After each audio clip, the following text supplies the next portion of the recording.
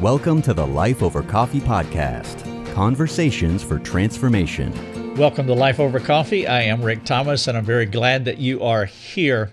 I want to talk about one of the most counterintuitive messages for anyone to accept, and that is an individual's inherent badness.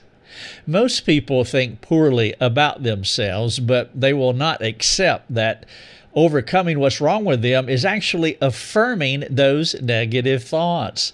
In this context, thinking poorly about yourself is the path to freedom. It is the right path to wholeness. I know that is counterintuitive, and that's why so many people would reject these ideas. But the Bible's declaration is that we are, here it comes, Romans 3:12, we are worthless. We are not good people. Now, the culture says you are somebody. They believe that people are inherently good. The Bible says we're not that special. Now, I'm not talking about self-worth that flows from the Imago Dei. I realize that there is worth because of the painter. Rembrandt makes a fabulous painting, and there's value in the painting because Rembrandt painted it. Well, we have self-worth too. That worth is found in the Imago Dei. That's not what I'm talking about. It is a futile belief system that says that we are good people outside of Christ's alien righteousness. It is just not true. Let me illustrate with two of my friends, Biff and Mabel. I will start with Biff first. He's depressed. He's discouraged. And he keeps saying, quote, "I'm not good enough. I wish I were a better person. I want to be a good person," end quote. Over and over again, like a yoga mantra. I am not good enough. I wish I were a good person. I am so unworthy. I have done so many horrible things. How could Christ love me? Do you hear what he is saying? Do you see the problem with his theology and how he practicalizes it? What if we put his self-flagellating statements through a theological filter?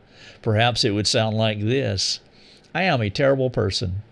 I am so bad that God cannot possibly love me. If I were not so bad, maybe God would love me. I need to be a better person. I need to make myself more presentable than I am so God will like me. What Biff is explaining, now he's explaining it unwittingly, is his functional theology. Ironically, he has an intellectual theology that says, well, Ephesians 2:8 and 9. This is what he knows. This is what he understands. For by grace you have been saved through faith, and this is not your own doing. It is a gift of God, not a result of works, so that no one may boast. You see, for Biff, that Ephesians text, it's what he knows. It's informational, and there is a world of difference between informational knowledge and transformative knowledge. Biff is not believing this practically, where it really matters most in his life. What he understands is not transformational. That's why he will argue with you if you try to bring these thoughts to him, because he will say, I do know that for by grace I am saved and not of works. But in reality, when his boots hit the ground, his functional theology is something different from what he knows in his head. It is challenging sometimes for people to distinguish between what they know, Bible truth, and what they are authentically practicing, their practical, or maybe you could say their functional theology. Let me share an encounter I had with my friend Mabel. I was talking with Mabel. It's not a real name, obviously, but she's a drug addict. She tried her best to convince me that she was a good person. She said the quiet part aloud, I am a good person. Mabel hoped that when we ended our conversation, I would walk away thinking she was a good person. People like Mabel are needy. They need others to agree with their self-imposed high estimation of themselves. Their high self-esteem demands our obedience. To maintain her delusion, she needs me to agree with her. It could sound something like this if Mabel were talking and really was clued in to what she was actually thinking and believing. She would say something like, please love me the way I love me, so I can keep this love that I have for myself. If you love me, I will feel good about myself. If you don't love me, I will feel bad about myself. I need you to love me. Will you love me? If you don't, you will force me to find someone else to love me because I need people to love me, for me to feel good about myself. Now, I chose not to tell Mabel what I was thinking at that moment. We were standing in our front yard, and by the way, she was high on drugs at the moment. And it was not appropriate or helpful for me to teach her sound theology in that context under her condition. And also, especially, the doctrines of humanity, sin, and salvation. She was not ready to receive the testimony of Scripture. Here's the testimony of Scripture. Paul said, the saying is trustworthy and deserving of full acceptance, that Christ Jesus came into the world to save sinners, of whom I am the foremost. Or maybe where Paul said in another place in Romans chapter 3, none is righteous, no, not one. No one understands, no one seeks for God. All have turned aside. Together they have become, here it comes again, worthless. No one does good, not even one. Mabel doesn't want to wrestle with the realities of her wretchedness. In her mind, she wants to think of herself as better than what the testimony of Scripture says she is, and what Christians throughout church history have believed and taught. If only she could convince me of her goodness, things would be okay. She would feel better about herself.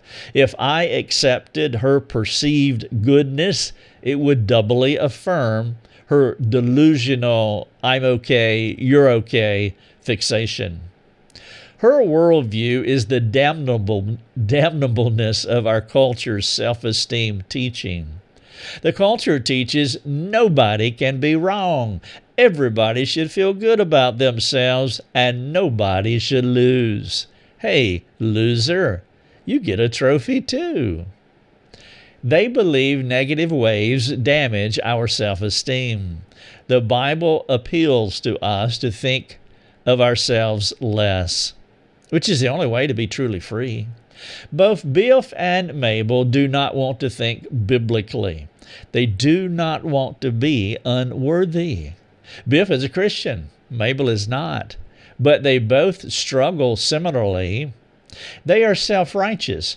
Self-righteousness is a greater than, better than attitude, and they're drowning in self-righteousness, or they are hyper-elevated into self-righteousness.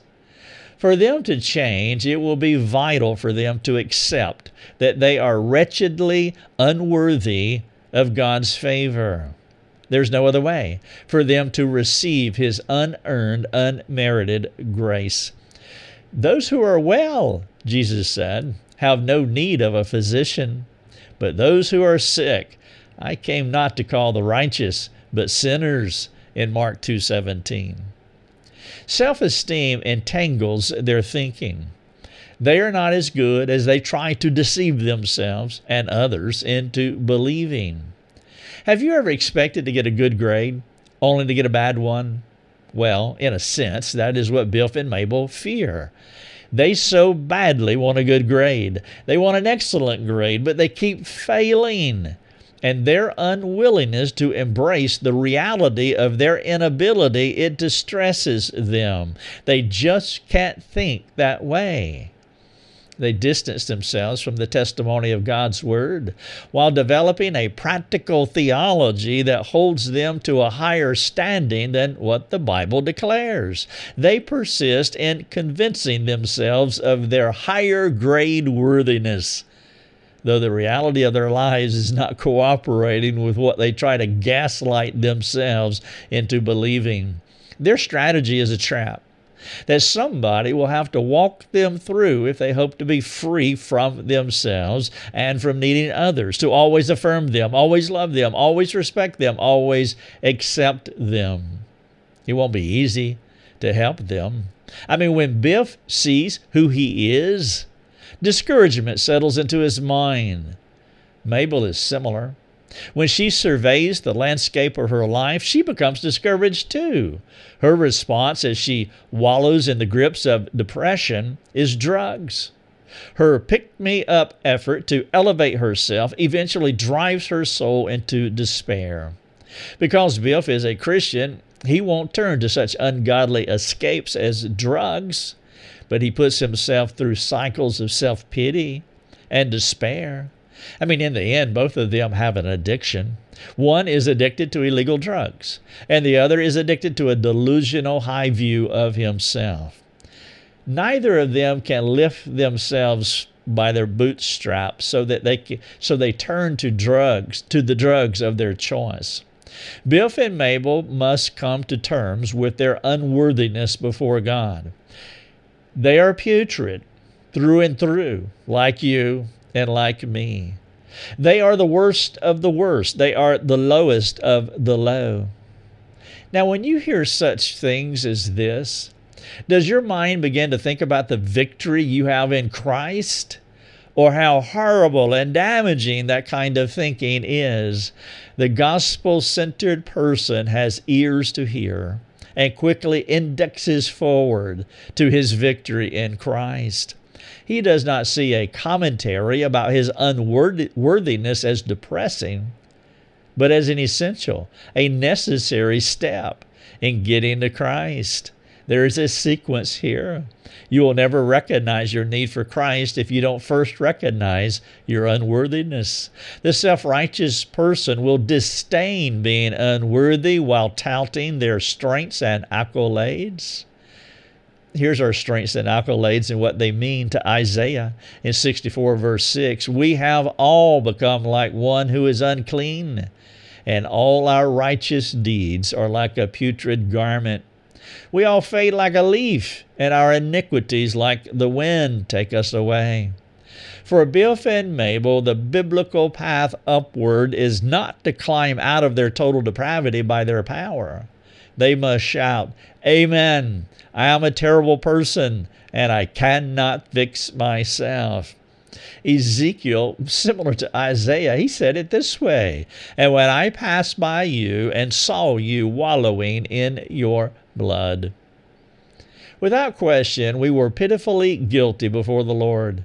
We were standing in God's courtroom, condemned, awaiting sentencing. Undoubtedly, we were responsible for the greatest crime ever committed. We have sinned against God.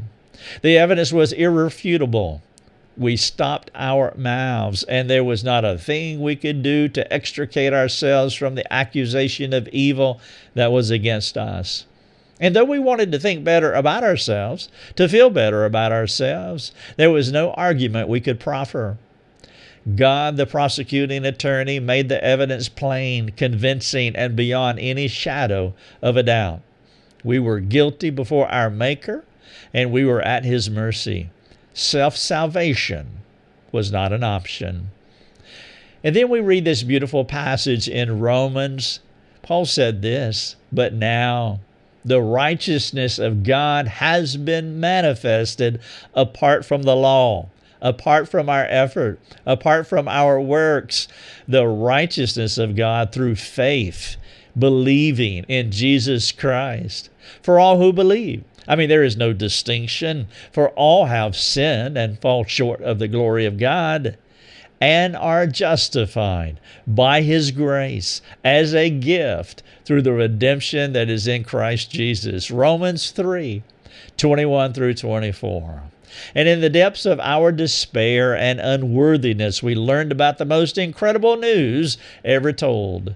The gospel story came into view. We saw Calvary. There is only one answer for unworthy people. Embrace the worthiness of another. The sick and helpless cry out to the physician. Biff is a believer who needs to reacquaint himself with the gospel that he says he believes. He needs to understand what the doctrine of justification means practically. God the judge slammed the gavel down and said, "Not guilty." That was it. Jesus finished it all. Biff was legally declared not guilty by the judge of the universe when God saved him. He was free when Christ took his righteousness and gave him his Christ righteousness. There was nothing else for Biff to do, and there never will be anything else for him to do. God Almighty declared him innocent, not because he conjured up some merit that won God over to his side. To the contrary, Christ won the Father over through his sacrificial death on Biff's behalf. The works of Christ persuaded the Father to accept Biff as his dear son. And so he needs to reacquaint and recalibrate his mind to the gospel. Now, Mabel can do that too. But first, she needs her initial acquaintance with the gospel in a salvific way. She needs to be born again. She needs to hear and embrace the good news about the Savior's atoning death. She needs to believe his death was for her. And she can only be a good person. She can only be the good person she deceives herself to be through Christ alone. Through Christ alone. She needs to stop the deception, step out of the delusion, and walk into the reality that Christ will make you whole. Christ will make you righteous. Christ will save your soul. Both Biff and Mabel, they have flipped justification and sanctification in their thinking and practice. Now, what I mean by that is that justification and sanctification are part of the Ordo Salutis, the order of salvation. There is a linkage in our salvation. Now, there are several links in the salvific chain, but I'm just going to mention two of those, and that is justification and sanctification. And that is the order. We have to have them this way. Justification always precedes sanctification, and justification is not dependent on sanctification, meaning if I work hard enough, if I keep myself sanctified, if I do all the right things, then I will be justified. Just for clarity, let me say it again. Justification always precedes sanctification, and justification is never dependent on sanctification. But according to Biff's and Mabel's practical theology, they believe that sanctification precedes justification. Their sanctification, their good works, their behaviors, their actions, the words that they say, the things that they do, that makes them right with God and before other people. You see what can happen when you flip justification and sanctification around? Where sanctification is first, then justification can only happen if we work hard enough. And if they can work enough or do the right things, they will be acceptable in their mind or justified, to use the legal theological forensic term. They feel better about themselves through their effort, requiring a daily ritual of proving acceptability. Now, again, Biff will argue with you because he's a Christian and he knows Ephesians 2:8-9 forwards and backwards. He learned it in the Bible drill. And when they call out 2:8-9, he's up first shouting it to the rafters. And that's where you will have to carefully walk him through how he functionally practices his theology. It's what I was saying earlier.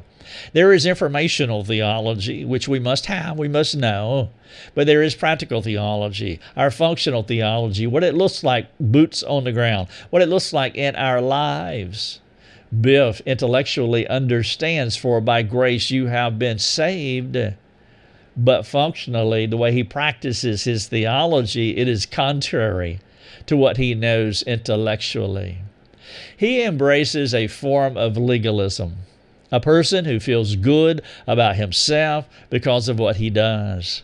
Our joy, our feel-good primarily comes not because of what we have done, but because of what Christ has done for us, to us, in us. The goal would be to help him see three things. Number one, his ongoing self-pity about his badness is wrong-headed. It is proper to have a good view of yourself that you are worthless. But if you wallow in worthlessness, then that is wrong-headed because it's going to lead you to some bad places like self-pity. And Biff lives in cycles of self-pity. When he does good, he is cresting and doing well. And then when he is not doing good, well, he is in the depths of self-pity, and so he has to do good again. And so the first thing I would want him to see is that his ongoing self-pity about his badness is wrong-headed. He is stuck on himself. Number two, he must accept his badness to see his genuine need for the one who is perfectly good. And then number three, once he repents from his self-imposed righteousness or repents of his high self-esteem, then he will be able to receive God's unearned mercy. Paul said it this way: Christ came into the world to save sinners, of whom I am foremost, period. But he didn't stop there. In verse 16 of 1 Timothy 1, he begins this way: but I received mercy. You see, there's two parts there that is essential to our understanding of how to live properly the Christian life. Some people believe if you talk about your badness all the time, then you are sin-centered and there is no grace in your life. I agree. If you talk about your badness all the time, you are sin-centered. And strictly sin-centeredness mocks Calvary, because there is more to the story, as Paul was laying out in 1 Timothy 1. Paul had no qualms about announcing to the world at the end of his life that he was the chief of sinners. But he did not fixate on his badness. Yeah, he was the worst of the worst. He was bad to the bone. I mean, according to his perspective, I think I could argue with him. But he also tells us that God showed mercy to him. There is a hinge there. And if we want to be balanced, we have to be appropriately embracing both sides of the scales. I am the worst of the worst, the foremost, chiefest of sinner. But God had mercy, and he has saved me. Jerry Bridges said it this way, and I'm going to have to paraphrase because I don't have the exact quote, but it goes something like this: a diamond is most magnificent when placed against a black velvet backdrop. Get the picture fixed in your mind, and you will see a picture of what it looks like to be a Christian. We see the blackness and the darkness of our lives. We are worthless. But we see that diamond against that black backdrop, and we are jumping off the velvet. We are sparkling, shining. Our eyes are drawn to the treasure in the jar of clay. And it's true.